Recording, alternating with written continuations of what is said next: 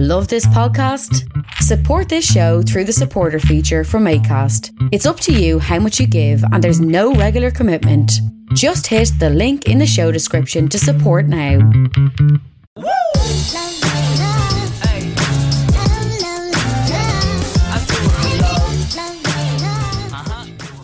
You're very welcome to another episode of the Scaling Your Business podcast. For this episode, I am joined by Barry McCarthy, the CEO of Assure Hedge.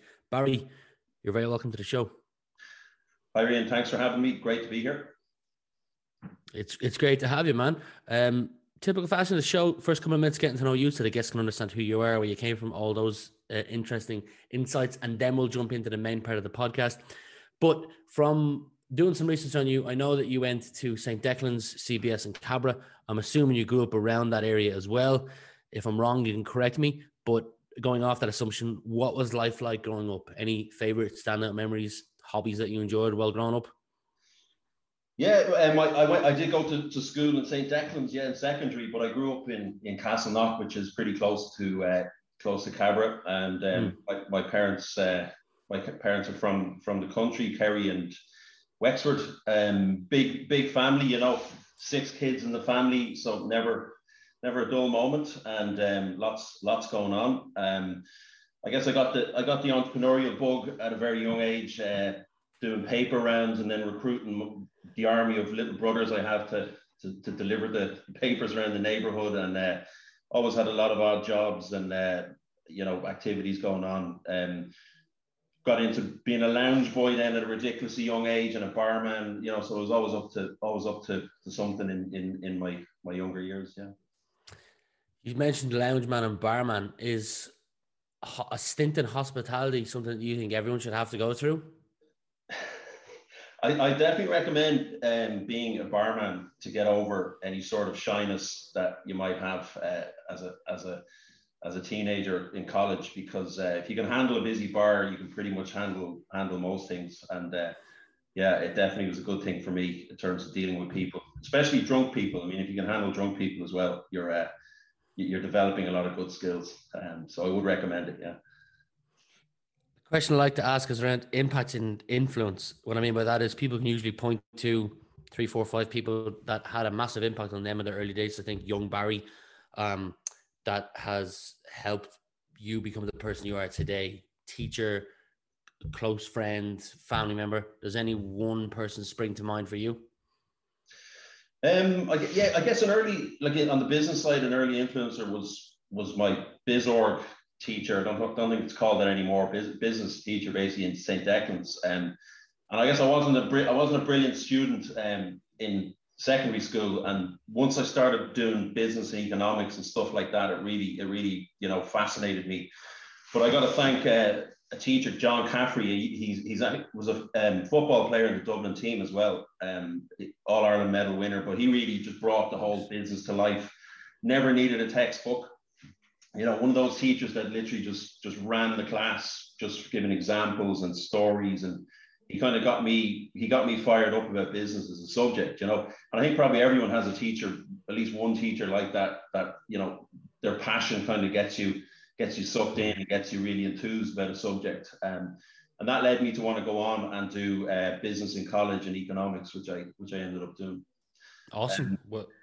Also, I used to read a lot of biographies as a teenager, and I remember reading Richard Branson's biography, autobiography. Was fascinating, and he really blew my mind with what he did with he got 2 GCSEs, which is the same as the junior cert basically, just 2 of them, art and something else, and within a few years he's running a multinational super successful organization. A few years later he's taking on British Airways in the European courts for anti-competitive practices, and I really like the way that he just took on the establishment, and they were trying to snuff his business out with anti-competitive practices. So that whole book is amazing. His autobiography. So that was a big influence on me as well. Kind of taught me you don't have to have God-given talents to be successful, or certainly not academic talents. It's really about just being being nimble and being entrepreneurial and being smart about what you do. Agreed. I will link Richard's autobiography book below in the comment section of, or wherever you're listening or watching this. I'll also link your LinkedIn account and your company as well, which we're going to touch on in a few minutes. What better time actually to probably jump in then now? I'd like to rewind the clock to the year 2001. You spent 6.5 years as a futures trader between Geneva, Ireland Financial Trading, and then in Gibraltar at Merex. Spectrum, I hope I pronounced that correct. Before you founded Blue Water Financials with a business partner in Singapore, so lots of traveling there.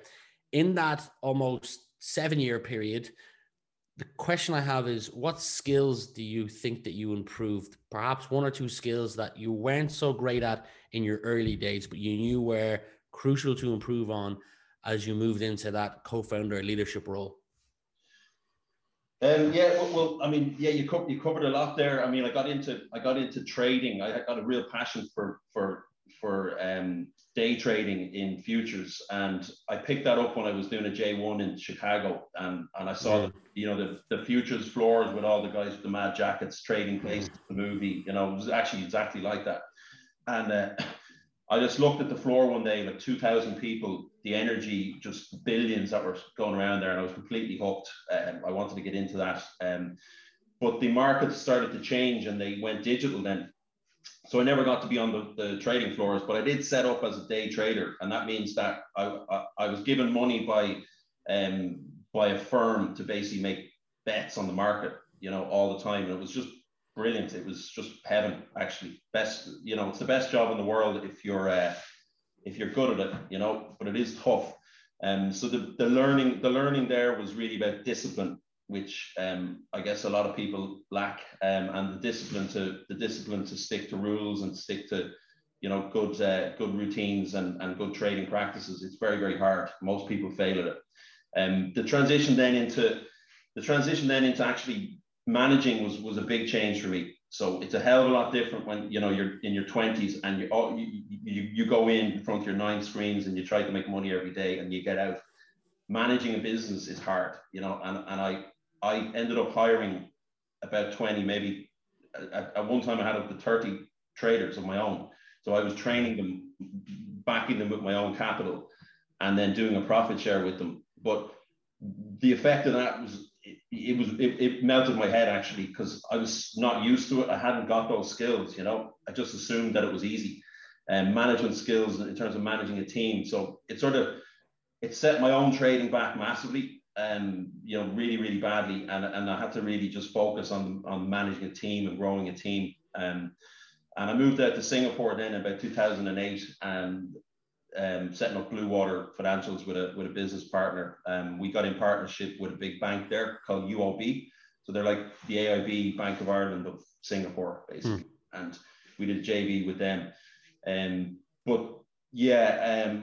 had underestimated my own management abilities. I hadn't really developed them, because I hadn't been in normal company backgrounds. I didn't know how to do a presentation. I didn't know how to think something and not say it. This was really, really tough for me to be, trading floors are very brutal places. It's either you make money or you're out, and there's no politics, there's no thinking about feelings, and there's no real anything except what's in front of you that day, in the markets. And so I realized I lacked a lot of the skills. I had to develop them then pretty rapidly, in order to manage people. And that was a challenge, when I guess I was 28, 29, and I just had no office skills at all, per se, no background working in teams, anything like that. So that was that was a wake-up call, basically. Where did you go to when you recognized that there was the skill set of management that you needed to improve on? Was there books, podcasts, courses, mentors? Like, once you recognized that, what action did you take? We hired people to do the operational management then, and we put more structure in place in the company, and that helped a lot. I didn't do any management training or anything like that. I just tried to be aware of what was happening and just improve. it's not necessarily rocket science, but it's hard to actually put into practice. The effective management techniques. But I guess I just learned as I went, really. Okay, you're the CEO of AssureHedge now, which is why I got you on this podcast. Rather than me give the 30 or 60-second commercial, I don't know the business as well as you. You're the CEO, so the mic is yours, Barry. Yeah, what I mentioned about the J1. I don't know if it's still called J1 today. But yes, yeah. Oh, great. Yeah, so did a J1 in Chicago, and I kind of got a glimpse of the trading floors. And at that time, they had a video playing about the history of the Chicago Board of Trade. It's called, and CME, Chicago Mercantile Exchange, and it was originally invented to bring together farmers and producers who needed the farmers' cereals stuff, and it was all about hedging, right? So hedging risk. And the farmer could actually secure a price in the springtime for the autumn crops. And it allowed them to build their business plan with certainty. And then the cereal producer or whoever needed the grains or whatever would want to secure the price as well, for a future date. And that's kind of where modern hedging was born. And I thought this was fascinating because, all the speculation that happens in markets, it's spawned out of some real, economic need for these instruments. And I went through nearly 15 years then of trading, where my only focus was speculation and trying to make money using these hedging instruments effectively. And then I thought to myself, like, why does an everyday business, not hedge their risks? Believe it or not, 70% of all SMEs with currency risk don't do any risk management or hedging. So they don't do any insurance. And then I thought, oh my God, I must be onto something huge here, because AssureHedge was born out of the need to bring back those products, the original reason for them to exist, but to digitally and in a very innovative way, give them back to the small business so that they can, if they win a contract in Canada for $2 million, they can actually secure the rate or insure against the FX rate. So now you can grow your business internationally without worrying about getting hammered on a, highly unpredictable currency movement. And so that was the background to AssureHedge. Today, 6 years later since I started it, we've raised 9 million euros in investments, and we've got a funding facility of 10 million, and we got the team up to 27 people across 3 countries now, and we got European investment regulation and payments regulation. We're now applying for an e-money regulation, so we're really growing rapidly now. Although it took a couple of years longer than I had hoped for, we're finally getting there. And yeah, we've got really ambitious plans now for next year, and really aggressive growth plans. And hopefully in a couple of years we'll be all over the world and be the fintech that is leading the charge for digitization of hedging and mass market hedging for everybody. So if I understood this correctly, because I watched a 6 or 7 minute talk that you gave on YouTube the other night when I was doing research, and I had heard you mention the cattle story there as well. And you said that up to 70% of businesses globally with FX risk do nothing to protect themselves. FX risk is essentially the risk of not getting the value for your money that you secure the deal at that particular time. I'm trying to understand it in layman terms. Yeah, I'll give you a straightforward example that actually happened a couple of years ago. Mushroom producers, right? Ireland produces a lot of mushrooms, right? More than any other country in the world. And we, typically we export to UK supermarkets like Sainsbury's and Tesco's, right? So your mushroom producer in Ireland signs a 2-year deal or whatever, even longer, with Sainsbury's to supply the mushrooms, right? But he or she is not getting paid the sterling. They're getting paid every month. So the deal might be worth 2 or 3 million pounds sterling or 10 million pounds sterling, but most of it is future dated, right?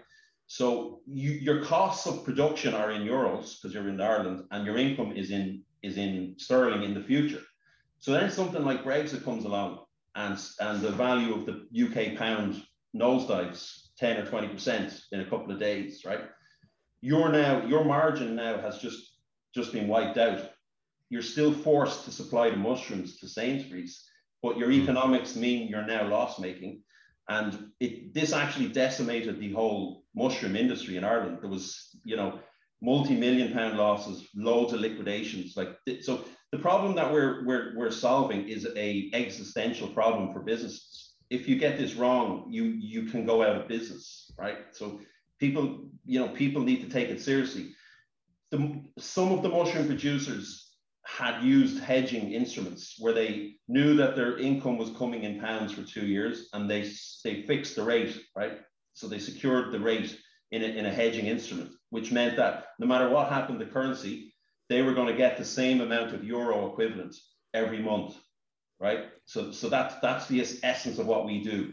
We allow a business to lock in the rate and then have complete certainty over their euro equivalent of that foreign currency.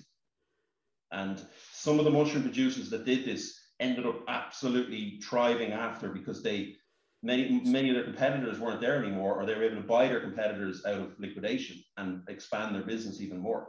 So it's a really, really significant business advantage to be able to hedge. Absolutely. And where you come in is you then charge a substantially smaller rate than what they would have lost out on as a service. Yeah, so effectively, it sounds complex, but there's only two real types of hedging in essence. There's an insurance premium that you can pay, which means that you protect all of your downside and you still keep the upside. Okay, so that means you might have to pay 1% or 2% of the value. So in other words, if it's a £1 million contract you're owed, you might have to pay 10,000 or 1% to insure the currency risk. Or else there's what's called a FX forward, which is basically a future dated exchange of currency. So instead of exchanging today, you don't have the money today, right? You're waiting to get paid from the UK, from Tesco or whoever. You do a future dated exchange. You say, I'll exchange at a certain rate in 6 months, in 12 months, in 18 months. And the rate is agreed today. You must follow through on that deal. It's a binding contract then. So that's called an FX forward. And they're the two essential components in the toolkit. And the big businesses, like every big business in Ireland, CRH, all these guys will hedge 100% of their risk, right? But only 30% of the SMEs will hedge. So they're at a real disadvantage. And AssureHedge, our platform, is there to bridge that gap, right? We want to get every small business hedging, so that they don't get wiped out on a random currency move, It's genius, and it makes perfect sense. I noticed that you were hiring on LinkedIn. I believe it was a customer success manager. I could have gotten that wrong. You put up a post within the last couple of weeks anyway on your company page. So I got a question around hiring. There's an article that I reference quite a lot on this podcast, and it's the Harvard Business Review, where it says that the cost of a bad hire can be up to 5 times that person's annual salary. So if you're paying someone 100,000 and you fuck up and it's a bad hire and you lose them, that could cost the business up to 500,000 through missed opportunities and a variety of other different costs. So with that in mind, when you are hiring, have you got a process for hiring? Psychometric testing, different, there's a 4 or 5 step process, or is it off gut feel or off recommendations? Give me kind of a brief overview of how you hire.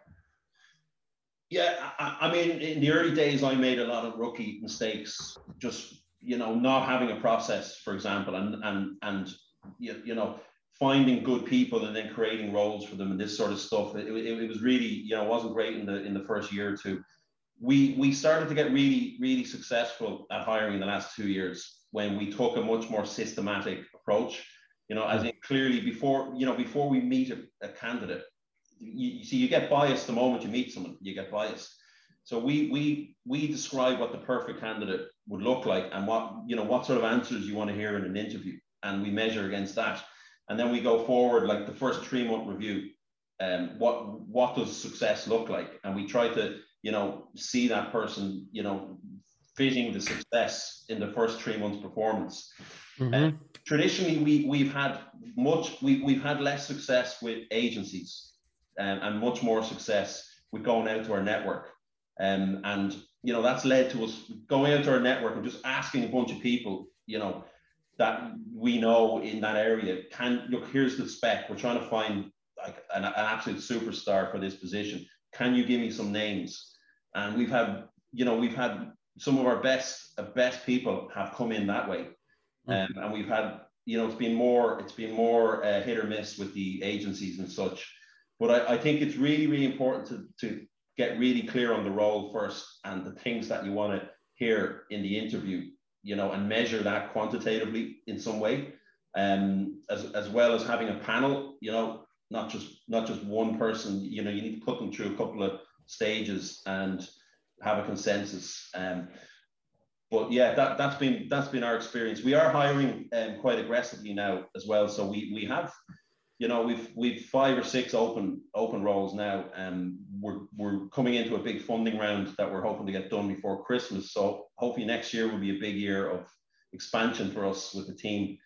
Nice. So if there's, in the sentiment of the network effect and all that, if there's anyone listening that likes the sound of what we're doing, by all means reach out to us, and we'll let anyone know any open roles. So we're looking for really passionate people who want to build a significant global business in fintech. So if there's anyone, who happens to listen into this that's interested, by all means contact us.